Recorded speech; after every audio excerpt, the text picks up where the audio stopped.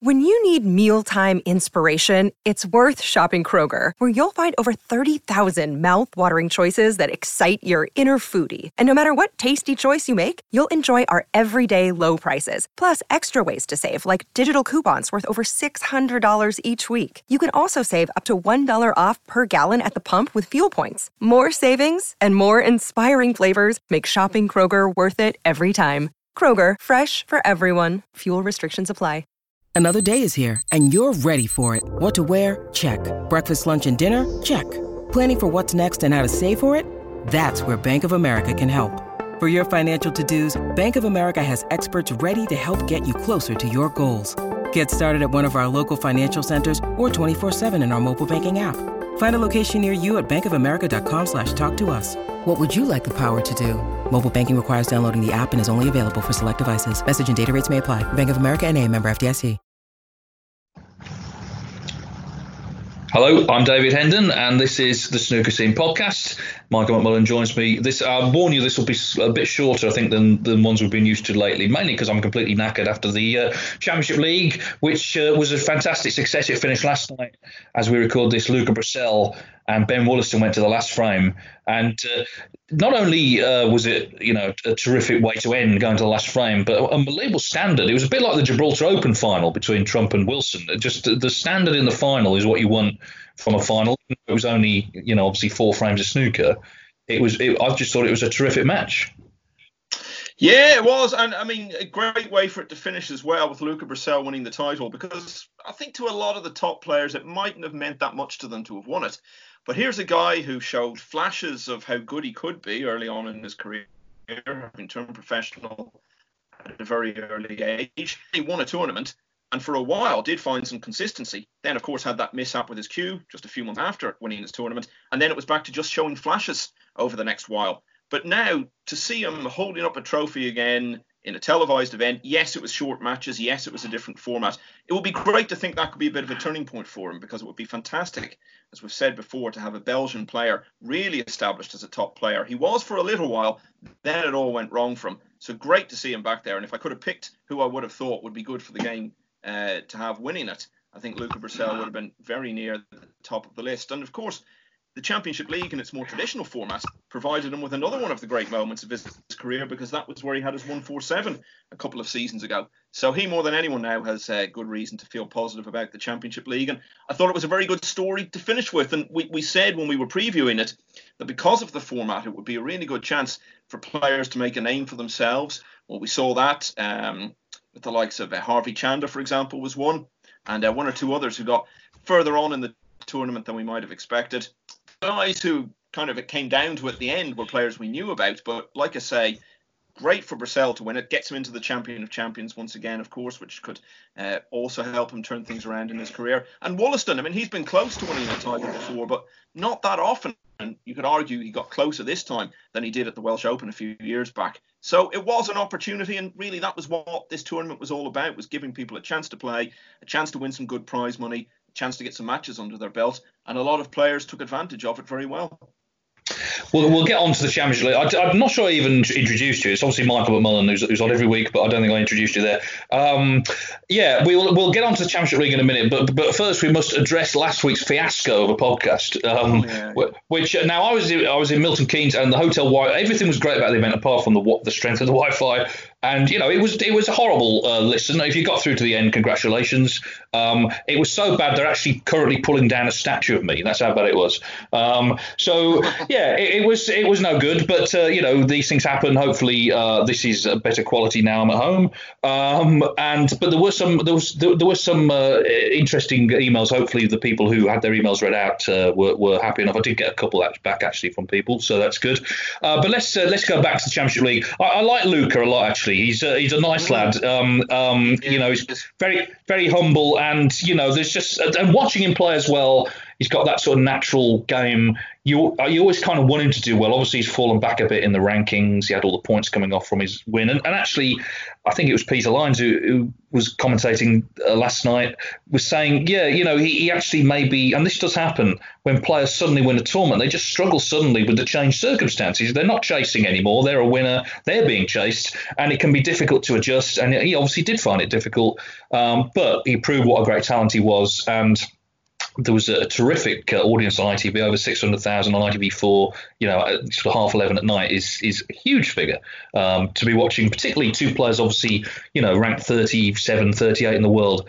So what a great finish. And it's a finish I think the tournament deserved because, obviously I was there, so I kind of don't have a sort of an objective view of it. I was part of it in a way. But I just thought the event was fantastic. I thought, obviously this was put on, it wasn't supposed to be on initially, but it was put on in a way to prove that snooker could come back safely. But not only that, not only did it operate safely as a tournament, it was a really good tournament. And so much of it as well, 11 days and 7, 8, maybe 9 hours a day going on. And of course, you had 2 tables going on at once. So to have all that choice and all that snooker to watch, a bit out of the blue, really, was quite something. And the thing with Purcell, of course, as you say, he is a nice lad and everything. And he's admitted himself that something we never thought would happen with him because he seemed so in love with the game when he started. He did lose his focus a bit and wasn't as dedicated. But he has now spoken about how he has rededicated himself to the game. And it feels like he's been around forever because I think the first time we saw him play was in one of those World Series events, which is over 10 years ago now. He's still only 25 years of age. Now, in snooker terms nowadays, that's nothing. So he's got plenty of time to make an impact. And it would be great to see him back up there again. And hopefully this can help him towards that. Yeah, and also, as you said, Ben Williston, again, a sort of player who you sort of feel, he's done well, don't get me wrong, but you feel he should kind of be doing better. It's funny that he only made 2 centuries, before coming into the event all season. Then suddenly he makes 3 in 3 frames in one match and a couple in the final. Weird setup for him, obviously, with his wife refereeing. Yeah. They weren't allowed to share a room even. That's how sort of strict it was. But nice to see guys like that doing well. And also, and I kind of made this point in commentary in one of the matches, normally when you look at a player like Sam Craigie, sort of 62 in the world, normally when he plays on television, it's because he's playing a top player. He's brought on in the way to their environment. He's allowed onto Ronnie's table or Judd Trump's table. But in this event, he had the chance to play players around him in the rankings, maybe even lower in the rankings, which I think for him actually will be invaluable. Because he's not sort of rabbit in the headlights about it. He's actually coming in and gaining experience. I know there's not an audience, but playing on television may actually help some of the low-ranked players. You mentioned Harvey Chandler. Ashley Carty, of course, was another one who won a group. And these guys, I think, are going to take a lot from this tournament. Yeah, definitely. It's like we say, I'll just repeat what I said earlier. It was all about opportunity. It was about giving players a chance to do something. And some of them took it very, very well. It'll be interesting to see now the guys who did well in the tournament. Will they go on and build on it? Some of the top players who didn't do so well, the likes of Selby and I suppose O'Sullivan and Trump might have expected to be involved till the end as well. I don't think it's going to be any great setback for them. They'll just be pleased to be back on the table. And of course, they've got big events coming up now, hopefully with the Tour Championship, although of course O'Sullivan isn't in that. And then obviously the World Championship, if as now seems likely it happens. So I don't think anyone really is coming away from that tournament feeling that they've lost anything from being part of it. And a lot of players have gained a lot in terms of prize money as much as anything else because they've not had a chance to earn any for 3 months. But also experience, playing on TV, and as you say, getting the chance to do that against opponents they could realistically hope to beat. Yeah, I was very proud of snooker that this went well. There's a long piece on the BBC Sport website about it, and obviously it's not one of their events; they don't have to write it. But it's actually a picture of me on there with Peter Lyons, actually, which is actually password protected, I think, or post watershed. But look, I played a small role in it, but there's a lot of people there whose names I guess regular fans wouldn't know, who worked so hard, day and night to make it happen. And, they proved that it could. And it's always, there were people who were saying beforehand, various things, various criticisms. But the fact is, people who said it wouldn't work were wrong. People who said that snooker was coming back too soon were wrong. People who said it wouldn't be a success were wrong. It was a great success. We proved we could do it. And, of course, now it becomes the template moving forward. We don't know when everything's going to get back to normal, in inverted commas. This is now the template. I think we'll see a lot more of that venue. Obviously, we're going back to the Tour Championship, going back to the Champion of Champions. Who knows? The World Qualifiers may even end up there. It's shown that it can work. Obviously, I think one of the reasons actually they had 64 players was to, they could have had a small event. They could have had an 8-man event, ultra safe. One of the reasons they had 64 players is to show that actually we can operate for not the majority of the tour, but certainly lots and lots of players. So when it comes to, for example, qualifiers or these sort of flat draw tournaments in the future, they've shown that actually they can have a safe environment for lots of people. There are 116 coronavirus tests, all negative, which is fantastic, of course. And, you get minor issues and minor problems behind the scenes at all tournaments, but there were no major issues at all. Almost miraculous in a way. But, of course, it comes down to all the planning that was done, all the work that was done that no one sees. And I also want to just say about the production team from a company called Loop Productions, who they do the regular Championship League, and they worked all hours. It was quite a small crew, it had to be. And also the cameraman, Duncan, Darrell and Jim, did pretty much every match, on their feet as well all day long. So a great effort from them as well. Everyone just did their best, and it was nice to be part of something that seemed to go down well. I mean, obviously, you can't please everybody, I know that, but I think snooker fans in general enjoyed it. Like you said, 11 days of it as well, incredible. Yeah. Basically all day long from 3 o'clock every day. And yeah, I know, obviously. Sorry, go on. Well, I was going to say, as you say, they could have done a smaller event, but isn't that what Matchroom and Barry Hearn and all the rest of the people associated with it are all about? It's all about ambition. Don't just do things the way they've always been done. Don't just do things the simple, straightforward way. Think big. Make something different happen. Make something big happen. This was the man who made the World Masters happen, an extraordinary event in Birmingham in 1991 that I know you were at, actually. Yeah, so that's the way Matchroom operate, and that's why they've accomplished so much in so many sports over the years. And it's great to have them running the sport and showing that kind of ambition, which you kind of need right now to even get by at all. Yeah, I went to the first day of the World Masters as a spectator. That's why I got Bob Chaperon's autograph, which I told in a previous podcast. Available in the back, not back issues. What do you call it? Back podcasts. Episodes. Back episodes. That's it. Yeah, I am tired, as I said. Right. So the Championship League, it did its job, and I think everyone involved in it was very happy. I know ITV4 were very happy, and of course, it's not long to wait now till they show their next lot of snooker, which is the Tour Championship. Second staging of that. It starts oddly enough on a Saturday.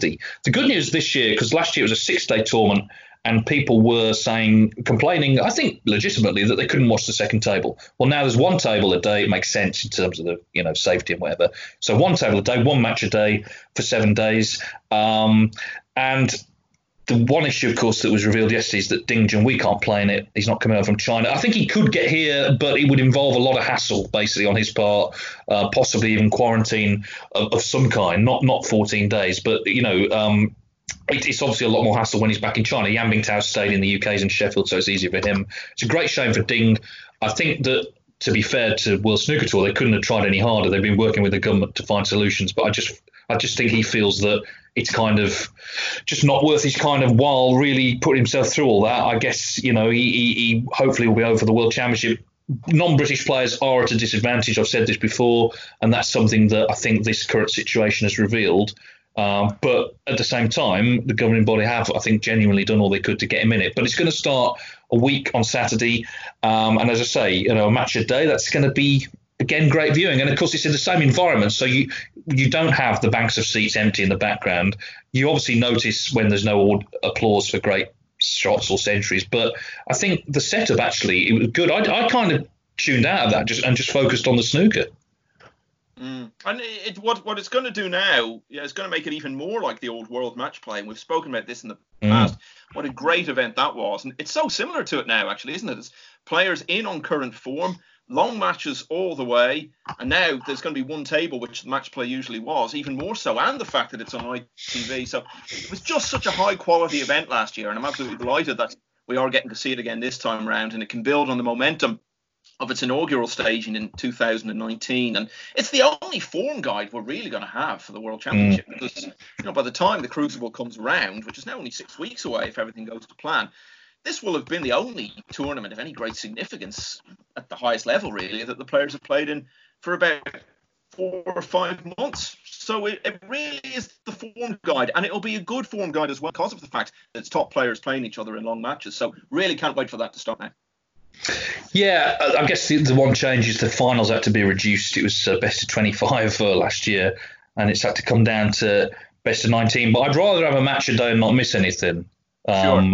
and reduce the final than try and contrive it so that, because it's only been going 1 year. It's not like this is like sort of history's being dismantled before our eyes. We've had it once, this tournament, and it was a great success. I guess the only problem with one match a day is if you do get a runaway, if someone wins, and with these players it's not that likely, but it could be that someone wins 9-3. Obviously that means you only get 4 frames at night, but that's the problem with these length of matches. I think it's going to be again a really good week of snooker. And then, of course, after that, as you mentioned, it's then towards the World Championship. There's a bit of time before that.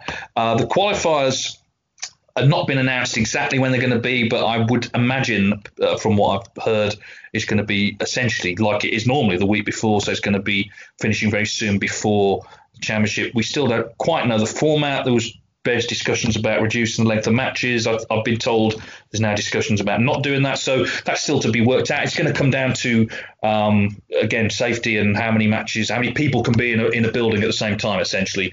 We'll find out more about that in due course. But looking forward to the Tour Championship. In the meantime, though, we're talking about real tournaments. Let's now move on to a completely phony one, because we had a great email last week from Dave Tyndall, and this is the chap who, during the lockdown, to fill his time and to entertain his friends, has been recreating the 1982 World Championship. He sent us a great email last week, which was very hard to listen to, unfortunately, because of the Wi-Fi, but hopefully it was you got the gist of it. One thing he didn't tell us, though, was actually who won it. So we found out that it was Steve Davis against Kirk Stevens in the final, but he didn't tell us who won it. But thankfully, he's now contacted me, so I have the details. This is also the chap, by the way, who attempted to or wanted to buy a cardboard cutout of Alan Weeks, the first presenter of Pot Black, which just seemed well. And there's more news on that as well. So this is a sensational email. Wow. So Dave writes, okay, the final. Well, actually, I'll tell you first because you asked how long the matches were. Well, okay. Well, it wasn't quite the full lot, because he'd still be going now, wouldn't he? So the round 1 matches were best of 5, round 2 best of 7, quarterfinals best of 9, semis best of 11, final best of 17. So already traditionalists are turning against Dave here, because he's cut the length of the matches. Anyway. He played every match, and we got down to a final between Steve Davis and Kirk Stevens, which frankly I would love to watch right now. If someone said to me that's on telly, I would watch that now. Anyway, he said the final. In echoes of Davis v Knowles from the actual 1982 World Championship, Steve fell 5-1 down. But instead of imitating real life, this time Steve rallied to send it to a 17th frame decider. So you see, even in this, it's gone the distance. He said, and it gets better. He said it went to the colours. With the tournament at his mercy, Kirk missed a brown into the right middle pocket, and Steve cleared up to claim a dramatic 9-8 win. So Steve Davis, in fact, in this version of history, Steve Davis won the 1982 World Championship, which completely skews everything, doesn't it? So hang on a minute. Was that? Is it clear from the letter? Was that brown match ball? He doesn't say that. But I wonder, did he win on the final black? Well, it says cleared up, so yeah, I think you might be right. So in fact, well, wow. I mean, this is mind blowing stuff. And does this mean now he's a 7 times world champion? I mean, does this just change everything? I'm going to say no.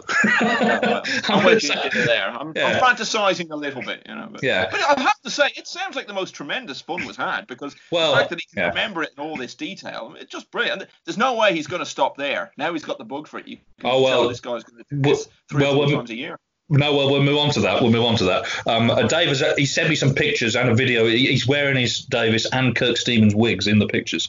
Anyway, but this is where it gets really good. He says a cardboard Alan Weeks seemed too pricey at £62. Well, so clearly there is one available, but it's 62 quid. Who on earth is selling it? I do not. I could not even begin to imagine where would you even go for that? Anyway, £62. It does seem a lot of money, Dave. He said a half-size one was cheaper, but I wasn't prepared to compromise on realism. Well, fair enough. I'm getting the slight feeling that Dave might be a lunatic. Hang on, I have to say, this guy has staged a fantasy tournament from 1982 where Kirk Stevens is in the world final and Steve Davis has won the world title, and he's saying he's not going to compromise on realism. Come on, I think realism went out the window before it even started. Well, like I say, he may be a lunatic, but that's fine. We don't mind. Anyway, he says, in my head, he's wearing a purple suede jacket, but there were no pics on Google of him donning such attire. In my head, he's always wearing like a dinner jacket, Alan Weeks. a proper sort of black dinner jacket like you wear to a fancy do. If anyone has a cardboard cutout of Alan Weeks that they can send, Dave, let us know, and I'll pass on his details. It seems unlikely, but you never know. But here's the thing. Okay, so he says, if any listeners can help with Project Alan, let me know. Okay, but now he's clearly, like you say, he's not resting on his laurels, recreating snooker history. He said, I've already reenacted the 1980 Pot Black. We can do that very quickly.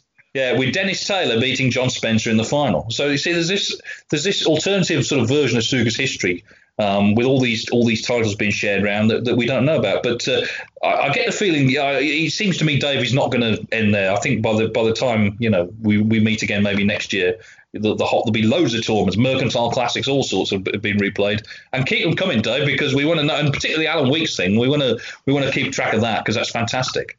I think what he'll do is he'll check in now to that hotel in Milton Keynes for the next week before the Tour Championship is on, and the tables probably is going to be sitting there with nobody playing, and he'll stage his own championship league, isolate from himself. Why not? How that even works, I don't know, but I think it sounds like great fun. I'm all for all of this.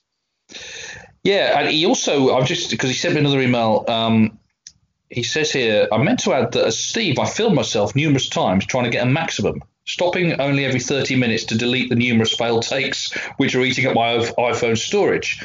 Driving myself increasingly mad, you don't say, Dave. It got to the point where I literally couldn't pot a ball, so I gave up.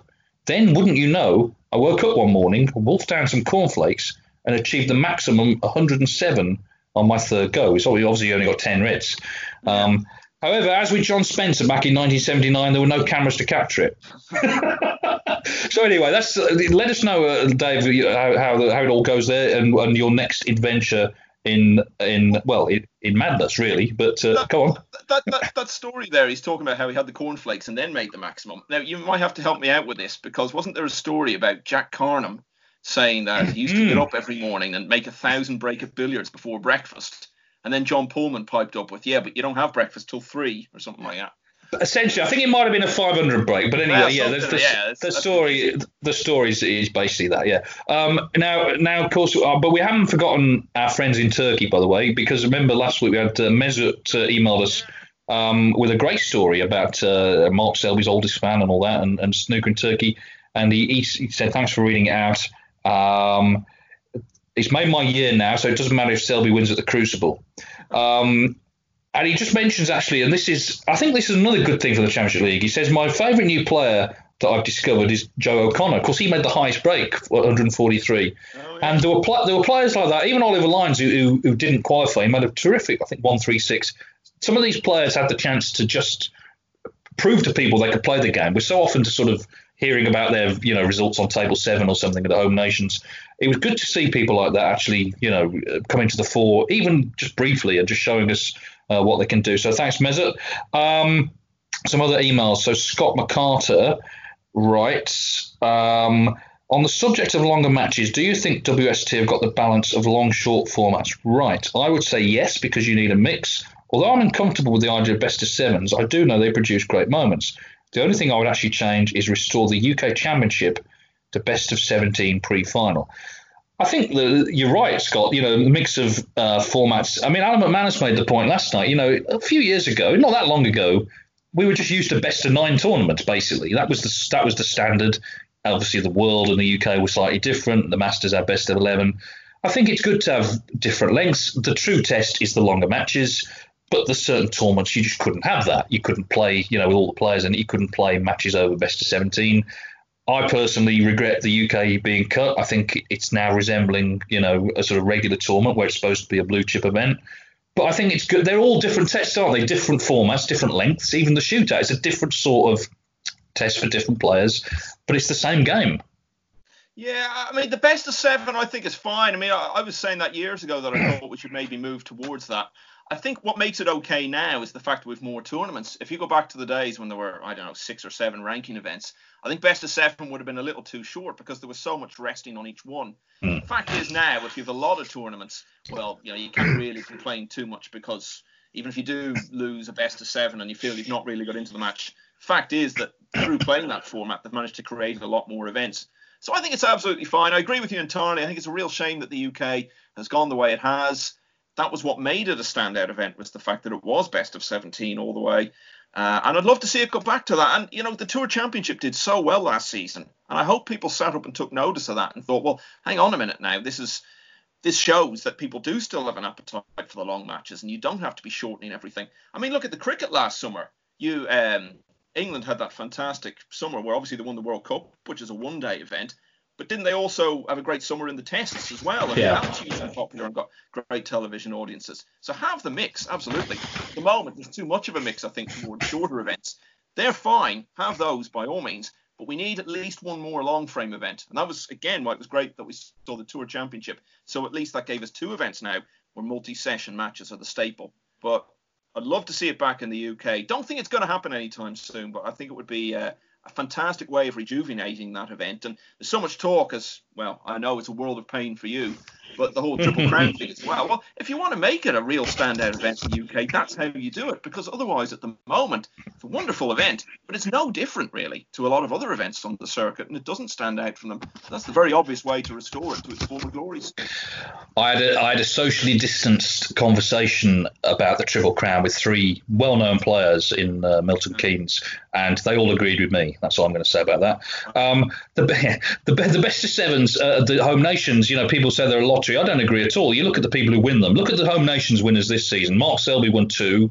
Yeah. Judd Trump won 1 and Sean Murphy won 1. So it's always going to be the same people. We do have about a couple of surprise winners, but there were still terrific players. But most of the home nations, this is an absolute fact, have been won by top players, like most tournaments are, because they're the best players. I like to see more longer frame matches. The problem, I guess, is just fitting everything in now. But it'd be nice to see another one. And obviously the Tour Championship, as you say, is all of that. Okay, so that's that one. Now, Paul Prescott, it's quite a long email, but quite an interesting one about refereeing. I'm just going to read it out and then we'll discuss it. I'm a long-term listener to your podcast. I'm approaching 56, and I've been watching snooker since the 1970s via Pot Black. That's the real Pot Black, by the way, not one that Dave Tyndall is recreating. I started playing around the age of 17 and played local amateur league. Sorry, I'm just scrolling down. Local amateur league snooker for many years, highest break in 97. I attended the Worlds at the Crucible every year for about 20 years. Also used to attend the UK at Preston. I still play just for fun and watch most tournaments on TV. I wanted to raise the issue of how referees have changed the way they behave over the years and the effect that this has on the game. I'll start with a bold statement. People regularly debate whether Ronnie's fastest ever 147 will ever be beaten, i.e. can someone make one quicker? My simple answer is no, and it's down to the referees slowing down the fastest players due to the way that they position themselves during a game. In the past, referees would keep out of the way and ensure they were never in the direct line of sight of the player playing his shot. This would sometimes mean that the player would be able to see the referee in their peripheral vision. More recently, and I don't recall quite when things changed, probably 10, 12 years ago, referees always ensure that they're roughly behind the player playing his shot. This ensures the player never sees the referee whilst taking a shot. On the face of it, the second positioning technique is the better of the two. The problem is that the referee then takes longer to replace a potted colour ball and will regularly nearly collide with the player as they both move around the table. Watching modern referees constantly walking backwards and forwards and always insisting on positioning themselves roughly behind the player drives me round the bend, especially when watching the faster players ready to play the next shot but having to wait for the referee to replace a ball and then getting themselves back behind them. I do not see any problem with a referee simply getting out of a player's line of sight for the next shot. When playing a snooker shot, your peripheral vision becomes irrelevant as long as something isn't moving or making a noise, as you're so focused on the cue ball, object ball and pocket. Take an example of a player potting the black ball into a corner pocket and screwing back 12 to 18 inches for a red into the same pocket. The referee of yesteryear would likely be positioned underneath where the main camera would be for the classic overhead view looking down the table. They would take 2 steps towards the corner pocket, reach around and take the ball out of the pocket, take 1 step towards the centre of the top cushion, replace the black, take 2 steps back to where they were originally. The modern day referee would be behind the player to start with. Having potted the black, the referee would have to walk around the table, taking probably 5 or 6 steps to do so. Reach around the pocket, take 1 step to the top cushion. By this time, the fastest players have chalked their cue and are ready to take their next shot. Replace the black and then continue to walk around the table, back behind the player again. The situation is even worse when a player pots a blue and screws back for the next shot from the safe side of the table. Watching how Len Ganley positioned himself during Ronnie's record 147, constantly taking 2 steps, reach, step, replace, 2 steps back. Ronnie never had to pause waiting for the referee. Imagine a modern day referee walking around the table to replace the black and then walking around the back of Ronnie on every other shot whilst they're red on the table. There's no way he would have been able to do it as quick as he was. I bet the faster players would much prefer the referee to just step out of line of sight, keep still, and get the balls back on the table quicker. I would be interested to hear your thoughts and why there must have been a directive for referees to position themselves the way they do now. Well, Paul has certainly thought that through, I think it's fair to say. He needs to give it some proper analysis. Yeah. Well, I mean, I don't know if there's been any directive. I think what is certainly true is that referees, and certainly referees that are coming through, they look up to the established referees, and they will attempt to sort of copy, a bit like snooker players do, copy the people that are best at it. I've got to be honest, I never noticed any of this, Paul, until your email. One thing I have noticed, though, is I never remember this business where the pink doesn't go on its spot, and it has to go close to its spot. I never remember it taking as long as now as I never remember it used to take as long as it does now. It seems to take forever. And this is I'm not dissing any referee because it's a great job and they do a great job, but I don't know, maybe they're more careful now because they think there's more scrutiny on them. I don't know. And there's more of them, so it's kind of a little bit competitive maybe. But that in particular seems to take forever. And it's true if you are a fluent player. And we saw this actually a bit last week. It couldn't be helped. All this business of walking to the corner to get the rest. If you're like a fluent player, it must affect your fluency and your sort of concentration, being in the moment of the break, having to break it. You can't just get the ref to hand you the rest or hand it back to them. You've got to do it yourself. As for the referee's positioning, I don't know if it's a big deal, but it's clearly something that he's noticed. I've not heard any players comment on it. I think you just get attuned as a player to how they do it. And if this is how they do it now, then that's it. One ref I spoke to, actually, I genuinely can't remember who it was, but it was one of the high-profile refs, said that he actually takes a completely different approach to refereeing Ronnie O'Sullivan than he does to any other player. And it's not in terms of giving him any preferential treatment or anything, but just the way O'Sullivan moves around the table, almost gliding around, and obviously the speed he plays at, you have to actually referee him differently. So it's interesting. If I could remember who that was, it might be good to ask them about their take on it, that it has to be done differently. My view is that I don't think it would matter how you refereed it or who was refereeing. I don't think you ever could make a faster maximum than I think it would be borderline impossible. Maybe Drago in his peak could possibly, if he'd made a 147, have made it a bit faster. But I don't think, even Tepchayo knew, I don't think he could make one faster than that. It would be more or less unthinkable. I agree with you, that thing, actually. I've noticed that too, about the respotting of the pink. And I remember the World Final, I think it was 2012, that Michaela Tab was doing. And there was this situation where the pink couldn't go on any of the spots, but where it had to go was basically, there was a gap right in the middle of the reds. The only way she could get the pink in there was by moving another red out and marking that. And then, of course, she's only got one ball marker, and she's having to mark about 3 or 4 balls. Now, this went on for about 4 or 5 minutes. Now, you know what it's like in that Crucible arena. So every eye is staring down on you. It's completely silent. There are millions of people watching on television. I remember thinking at the time, even the guys in the final frame in 85 and 02 and 94 can't possibly have felt the amount of pressure there was on that. But she did manage to get it right and get the pink back in its spot. But yeah, that's just a little thing. I agree with you. I've noticed that too. It seems to take forever now to get it right. The thing with refs is it's one of those jobs, probably more than any other job I can think of, that is much, much harder than it looks. Because, you look at it, you just think it's dead easy. Most matches, there aren't that many controversies or decisions to be made. It's all fairly straightforward. You're getting the balls back on their spots and all that, and setting them up at the next frame and calling out the scores. There's so much more to it than that, and keeping your concentration and all the rest. I think it's a really, really difficult job, and there are only a handful of them who I think really, really excel at it. You do need a lot of referees. There must be 30, 40 referees, maybe even 50, who officiate on the circuit in the course of a season. I think you're doing well if you have, even 6 or 7 of them being really, really good at it. And I think that's basically what we've got. It really is a very difficult thing to get right. Yeah, I think the ref you mentioned at the start may have been Paul Collier, and the reason I say that is because he was on the podcast.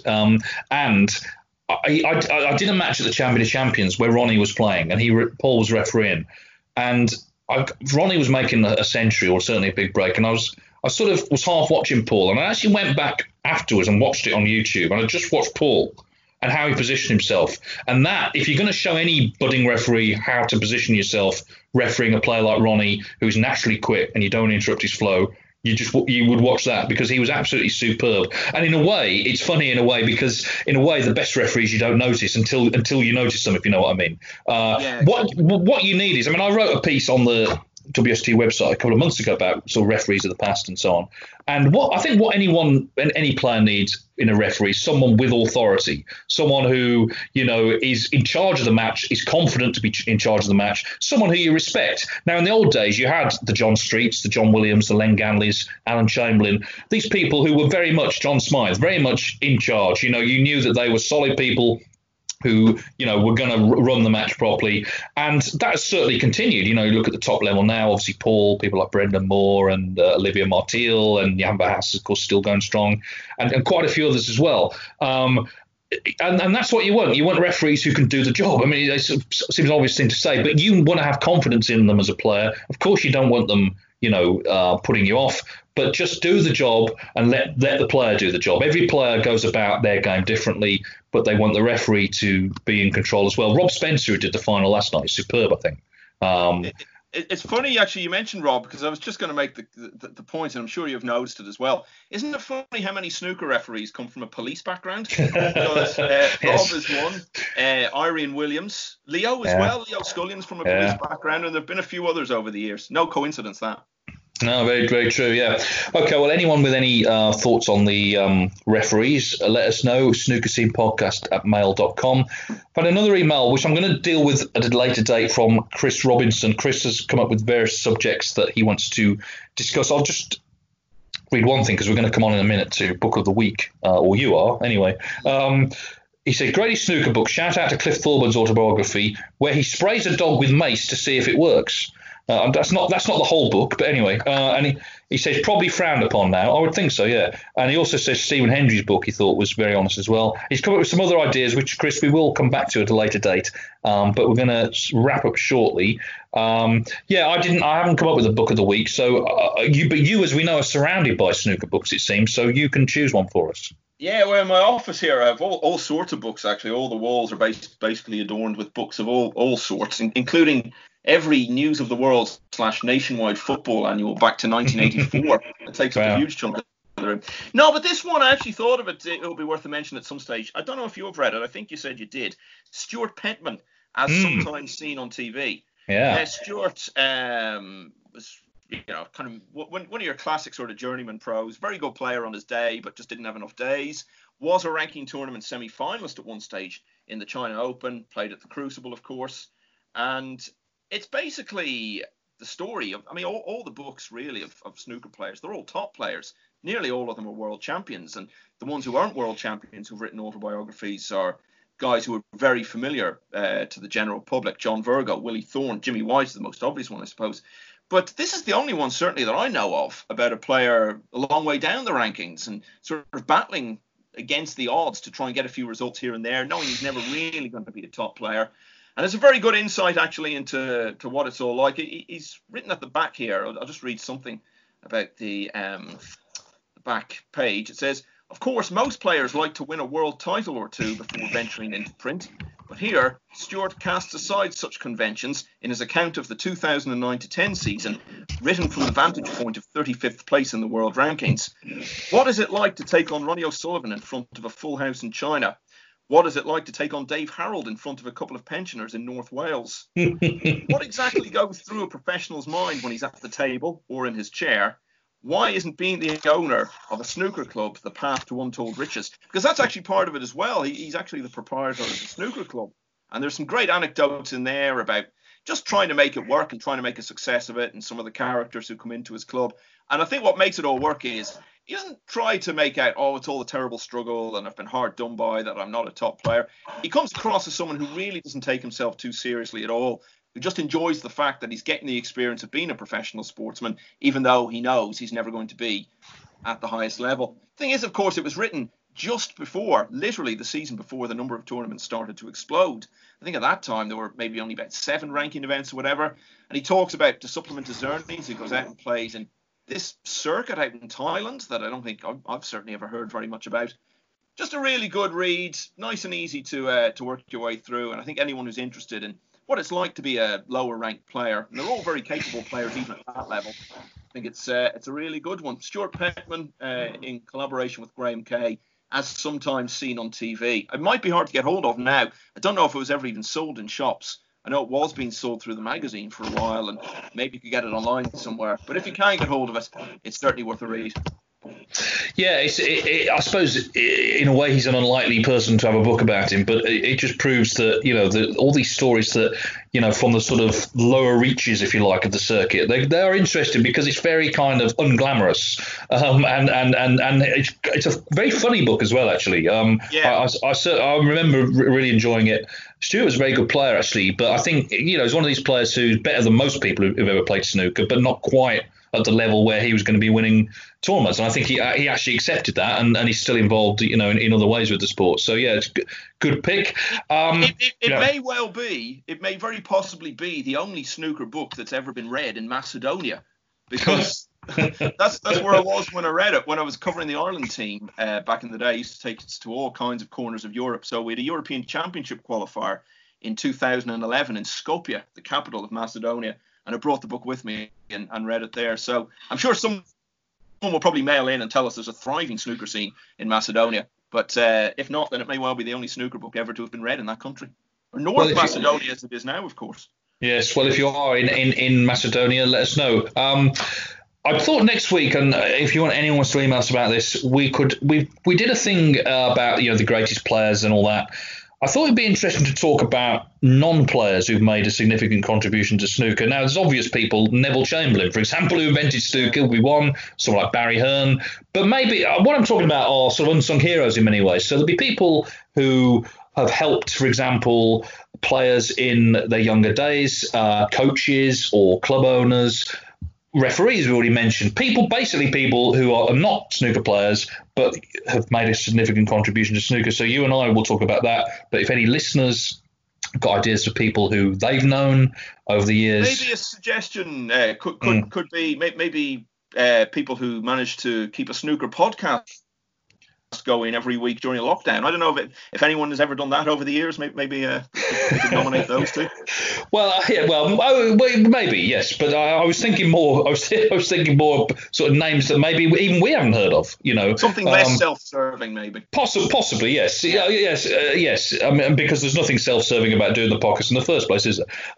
So yeah, but any ideas? People who you've come across? I mean, I've got some myself who I'll talk about next week, but essentially people who've also served the game but are not players. I think that'd be an interesting topic of conversation. People you may have met at tournaments or just have been important, you know, in your sort of snooker life, as it were. So you can email us, snookerscenepodcast@mail.com. We will discuss that and much more next week. I did say this would be short, but actually hasn't been really. But that's fine. It's nice to be back home, actually. Although, you know, I'm waiting for someone to knock on the door and leave my lunch outside, because that's what's happened for the last 2 weeks. I'm going to have to make it myself.